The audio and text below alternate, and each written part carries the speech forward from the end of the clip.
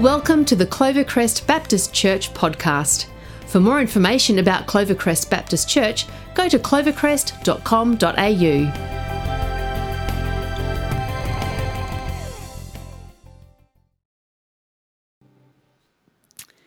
Let me start by describing to you my dinner table growing up.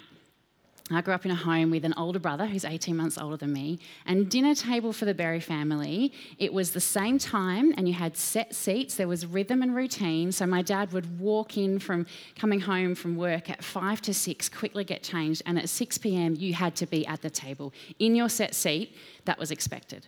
The food was great. My mum was a home ec teacher, so delicious food that we were fed. So there was rhythm and routine. The TV would be on, we'd watch the news as we had dinner together. And at 6:20 every night, the comment would be made by my dad to me, "Shh, Michelle, the sport's on." Because believe it or not, I was a little bit chatty, and my family loves sport. So, 6 o'clock, set seats, eat the meal, "Shh, Michelle, the sport's on." That was my memory of dinner. And while there was rhythm and routine, there was also kind of any discussion was allowed in those 20 minutes before the sport. And there was every topic we could discuss. I'm telling you, I asked my parents questions around politics, around religion, and around sex. I hit all the taboos. The discussions that we had were incredible. So there was rhythm and routine, and then there was kind of on for all. We did life together around the table. And that's the thing that we've brought into our family, Mike and I, with our 3 kids. We want the table to be a place where we do life, where we can talk about anything and everything. And let me tell you, around our dinner table, there are all sorts of discussions. I'm sure you'd love to be a fly on the wall at the Stevens house. It is a place where we laugh together. It's a place where we have jokes, where we smile, but it's also a place where sometimes there's sadness. It's a place where we can get angry with each other, where sometimes we have to ask for forgiveness. It's a place where we do life. And that's what we learn with Jesus, is that the table is a place to do life together. Interestingly, in this Gospel of Luke, as we're doing this series at the table, Luke's Gospel is the one that has the most mealtime scenes that are mentioned. And I don't know whether that's part of Luke's view of the kingdom of God, that it's a feast and a party and he's excited to celebrate. But as we come around the table again today, we want to look at this idea of eating together, of doing life together around the table. So we're going to start in Luke 14, starting in verse 1. It'll come up behind me on the screens. One Sabbath, when Jesus went to eat in the house of a prominent Pharisee, he was being carefully watched.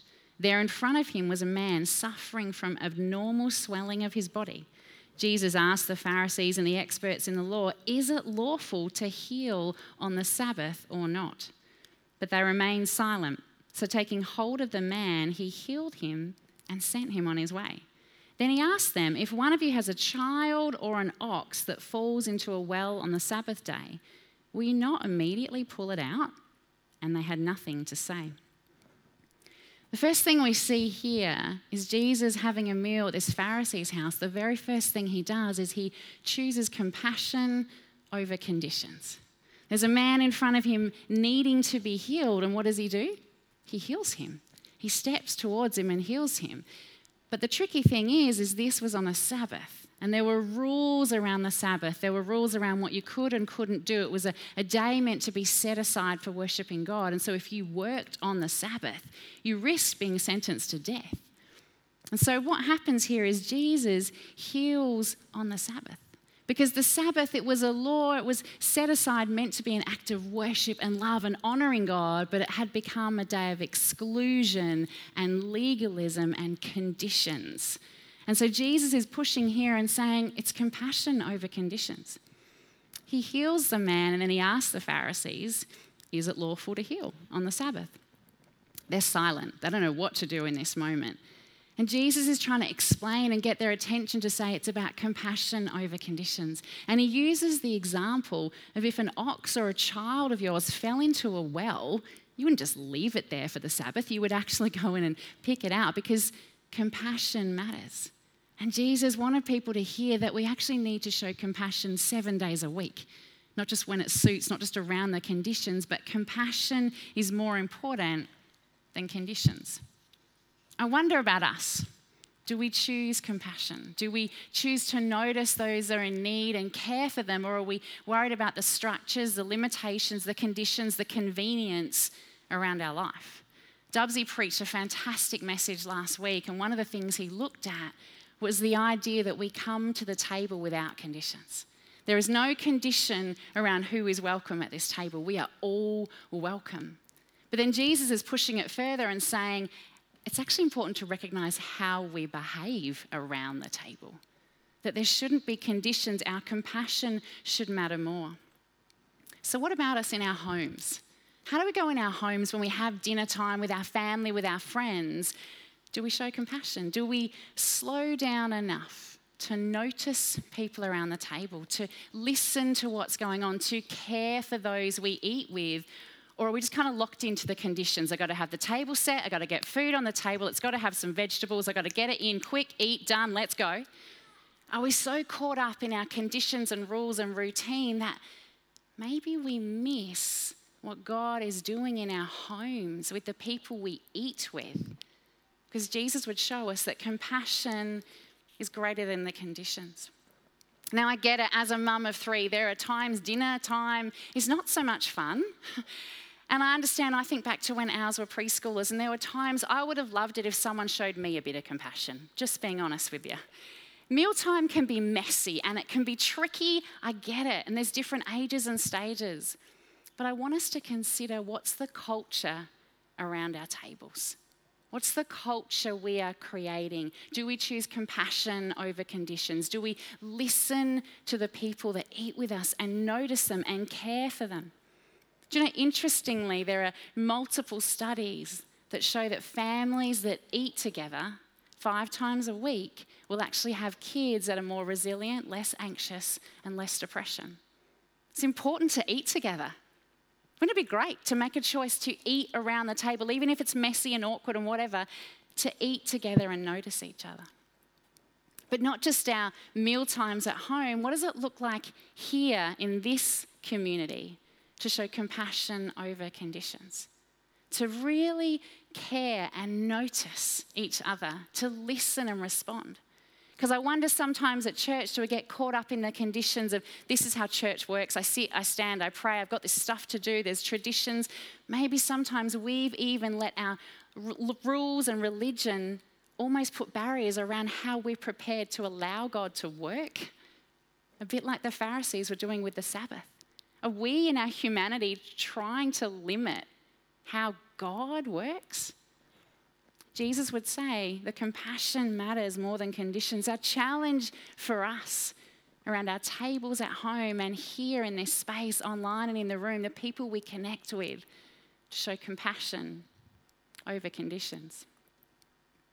Luke then continues in verse 7. He says, when he, Jesus, noticed how the guests picked the places of honor at the table, he told them this parable. When someone invites you to a wedding feast, do not take the place of honor, for a person more distinguished than you may have been invited. If so, the host who you invited, both of you, will come and say to you, give this person your seat.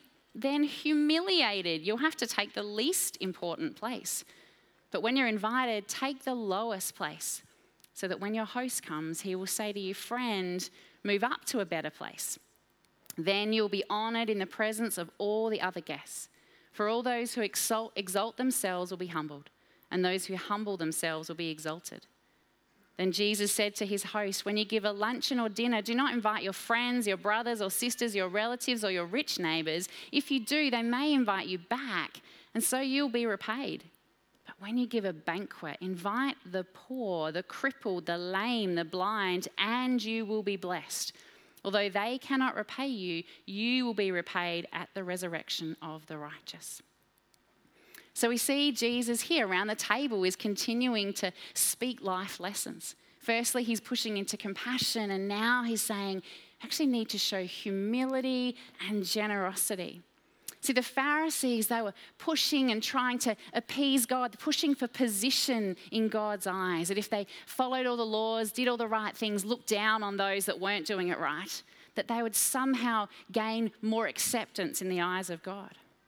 And interestingly, the meal table back then, it was a really, really significant place because where you sat in position to the person of honor, the host, actually reflected your social status. So coming to a banquet, it was kind of an arena to push and vie for social position. This was really significant. Getting an invitation meant so much back then because it was so important where you stood, your place of honor in society.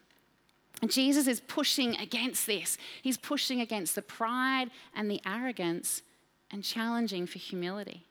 He tells them, don't arrogantly assume your seat. Instead of grasping for honor and seeking honor in the world's eyes, he says, God's the one who will honor you. Stop pushing and shoving, actually choose humility. But then Jesus takes it a step further in verse 13. Because he says, invite the poor, be generous, serve, and give to those who can't repay you. You see, in this culture, if you didn't invite the right people to your dinner party, there was a risk that you wouldn't get invited back. If you didn't invite the right people to yours, you could be isolated. And then even more so, if you invited people that were a bit scandalous, the poor, the marginalised, you'd be struck off the list. No one would want you there. You would be excluded and shoved apart from the rest of society. And Jesus here, he's pushing against the social norms of the day. He's saying, actually, what matters is humility, your posture, your behaviour. Don't strive for approval and acceptance. But he's actually causing them to check their posture. See, Jesus challenges us to check our posture. He chooses humility over hierarchy. That is what matters. He chooses humility over hierarchy. I remember when I was around the table, along with being told to be quiet, there was other things I remember being told around my posture. You sit around the table and you tell your kids, and I was told, sit up straight, check my posture, wings in, don't be eating like this, shut your mouth when you're eating, don't kind of have your food coming out, food to your mouth, not your mouth to your food. Maybe some of you parents have used these sayings, or some of you kids are like, yeah, they say it to me. Our posture gets checked, yeah? Our physical posture. But Jesus is speaking to our heart posture.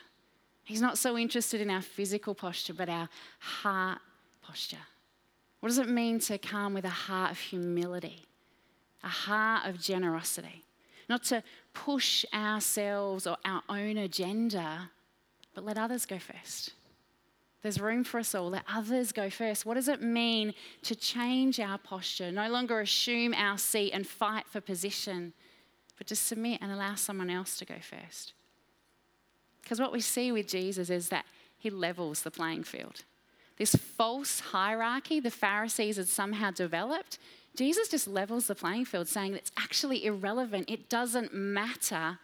God's the one who will honour us in the end. There's no need to strive. Actually, he's calling us to humility. See, God's not interested in hierarchy. He's interested in our heart. I really believe that's a word for us today. He's not interested in where we stand in our hierarchy, but he's interested in our heart. I wonder if you enjoyed some of the Olympics. I love watching it. And one of the standout moments in the Olympics for me was the men's Olympic high jump. You might have seen this. And you come to the end and these guys have been jumping for over 2 hours, like the exhaustion they're experiencing. And it got to 2 3/4 hours. They jumped over, I think, 2 meters 37. You've got these 2 guys left, one from Qatar and one from Italy. And they're absolutely exhausted. 2 3/4 hours of jumping. And the guy from Qatar, Mutaz, he says, can we have 2 golds? I just love that moment where he realizes, actually, I don't need to strive and compete and push. Can we have 2 goals? And you see in this photo the sheer joy on their faces. They embrace and celebrate. And the officials are like, yeah, I think we can. Okay, we've got 2 golds. There's enough gold to go around. How incredible that Italy and Qatar, these men who jumped for so long, they celebrate together. And when I think about the kingdom of God, there is more than 2 golds. We no longer have to compete and strive and push, but can we have 2 golds? Can we actually all just celebrate? Because God is not going to run out of seats at the table or food for us to eat. The table is big enough for all of us. We don't need to push and vie and compete. But actually, we can come together around the table And that is when the food tastes better, when you're with good company. When we're all together, we're richer together. See, Jesus challenges our posture around the table. He's calling us to have compassion, to really notice others. He's calling us to have humility and generosity. What's our posture like around the table? What's our posture like in the kingdom of God as we connect with others, as we do life?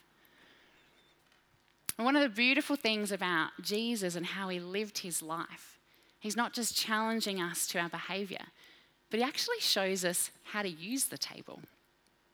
As we watch and learn how he used table meal times, we can learn that he uses the table to teach life lessons. Jesus actually was quite intentional to use meal times to connect with people and teach life lessons. See, he uses the table as a place to kind of actually speak the hard truth, to embrace conflict, healthy conflict. He uses the table to speak tough lessons. He came to the Pharisees' house. He was ready for whatever they'd throw at him. But what we see is Jesus doesn't just dump and run and he's out of there, but he talks over a meal. He's prepared to make time. Because when you eat, you've got to slow down enough to be together. And he wants to listen, he wants to care, and he wants to teach. And he doesn't do it with a lecture, you're wrong, I'm right. He asks good questions. And he tells interesting stories. Jesus has this beautiful posture of showing us that the table, it's a place to learn together. Both our meal tables at home and when we gather as community, wherever we find ourselves, that as we come to the table, it's a place to learn together. It means that we need to be prepared to have some tricky conversations. We need to be prepared to be okay that things might be different and we might have some conflict, but healthy conflict when we seek unity and submit under the hand of God. We learn together. It means the table needs to be a place where we can ask questions and seek to grow. And as I said, this is both our tables at home and the table here. But for this to work, we have to come with humility. If we're going to have a table that we learn together and grow together, we need to adopt the posture that says, I am humble enough that I don't know it all and everyone has something to contribute. A posture that says, I want to listen well to the other person and I want to respond with grace.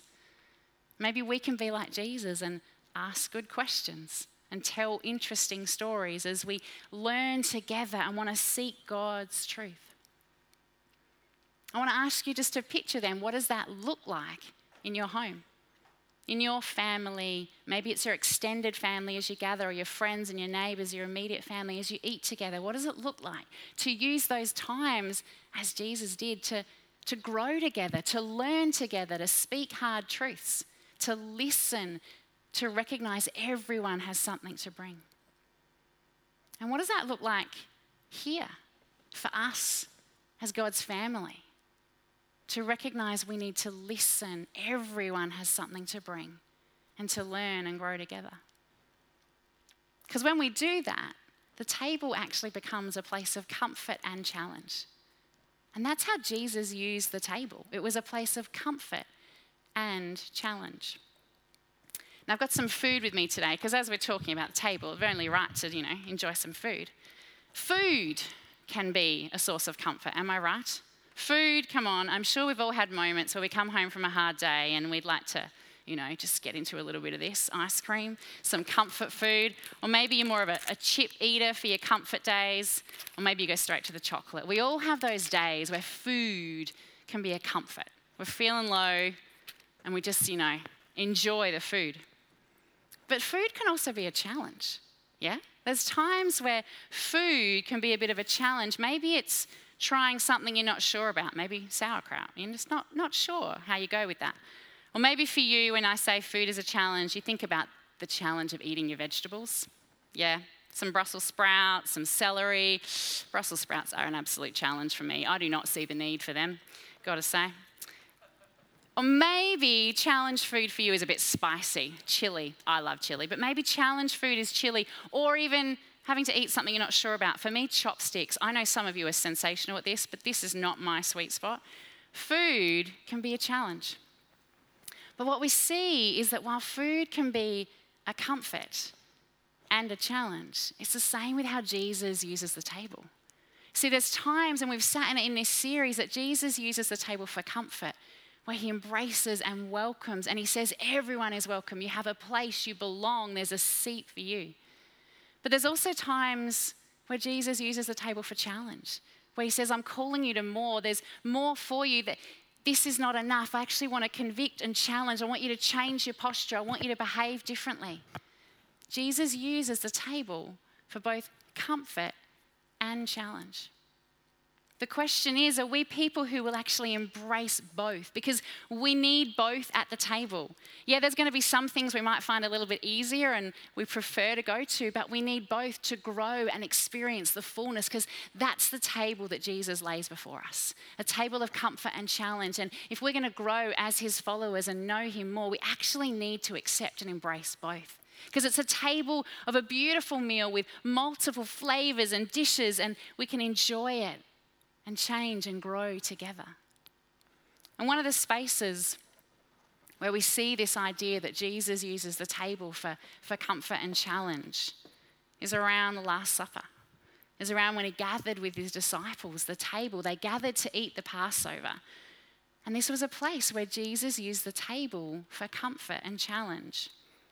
Let me read. It says in Luke 22, when the hour came, Jesus and his apostles reclined at the table. And he said to them, I have eagerly desired to eat this Passover with you before I suffer. For I tell you, I will not eat it again until it finds fulfillment in the kingdom of God. After taking the cup, he gave thanks and said, take this and divide it among you. For I tell you, I will not drink again of the fruit of the vine until the kingdom of God comes. And he took bread, gave thanks, and broke it, and gave it to them, saying, this is my body given for you. Do this in remembrance of me. In the same way, after the supper, he took the cup, saying, this cup is the new covenant in my blood, which is poured out for you. So Jesus brought both comfort and challenge to the table. You know, he went on after this verse. It continues to say that he challenged Peter and Judas. He spoke directly to them around the table, saying, one of you is going to deny me, one of you is going to betray me. He brought both comfort and challenge. Comfort in that he said, even though they quite didn't understand at all, I'm going to die for you, I'm going to give you hope, I'm going to give you life. This communion table is a place of comfort, both for them and for us, that there is more. We are welcome, we're embraced, we have life. And it's also a place of challenge. He challenged directly Peter and Judas, but he challenges us also. Because when we come to the communion table, we recognize he died because of our sin. Because of the things we do and don't do that hurt ourselves and others and God. He died for me. He died for you, and there's challenge there. There's challenge to recognize the living King gave up his life for me. And the challenge is to respond and to say I'm sorry and to seek forgiveness and to want to change. Because the table is both and. It's comfort and it's challenge. It's not one or the other. It's both and. If we're going to live in the fullness of the kingdom of God, Jesus welcomes us and says, I want to comfort you and love you. And I want to challenge you. I want to challenge your posture. I want to challenge your behavior. I've got more. So we're going to take this time now to do just that, to come around the communion table. And so if you're in the room, if you want to grab your bread and juice, and those online, hopefully you've got some bread and juice or something like that at home. And as we come to the communion table, I'd ask you just to hold on to your bread and juice. It's just a time to hold on to it. If you don't have it in the room today, if you pop your hand up nice and high, our welcome team will come to you. But as you hold the elements, take a moment to look at them, to recognize this meal that we're invited to. And as you take the time to hold the elements, I want you to ask yourself these questions. Where do you need God's comfort today? How is God challenging you today? We're going to eat the bread and juice, drink the juice together in a moment, but I just want you to take some time to reflect. Because I actually believe that there's some today, maybe as you focus on the bread and juice and you come around this table, you realize you've been sitting in a place of comfort. You've been sitting maybe too much in the comfort, and today Jesus is actually convicting, he's challenging and saying, I died for you, I have more for you. I actually want you to confess. I want you to seek forgiveness from me. I also sense there's others that you're sitting in the place of challenge. And you're sitting in the place of challenge and trying so hard to get it right. But actually Jesus would say to you, you can't do it on your own. Come and let me embrace you. Let me love you. Let me forgive you. Let me be your comfort. Just got this sense today as we share that there's some kind of swinging from one to the other. And Jesus would say, actually come to a balanced table. I've got both. So where do you find yourself today? Where do you need his comfort? And how is he challenging you today? Take a moment to pray as you just hold the bread and the juice.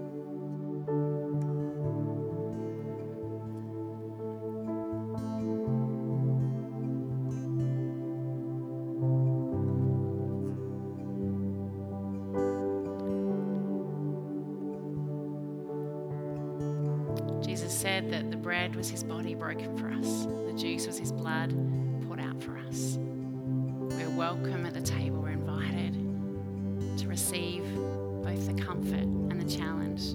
Let's eat and drink together.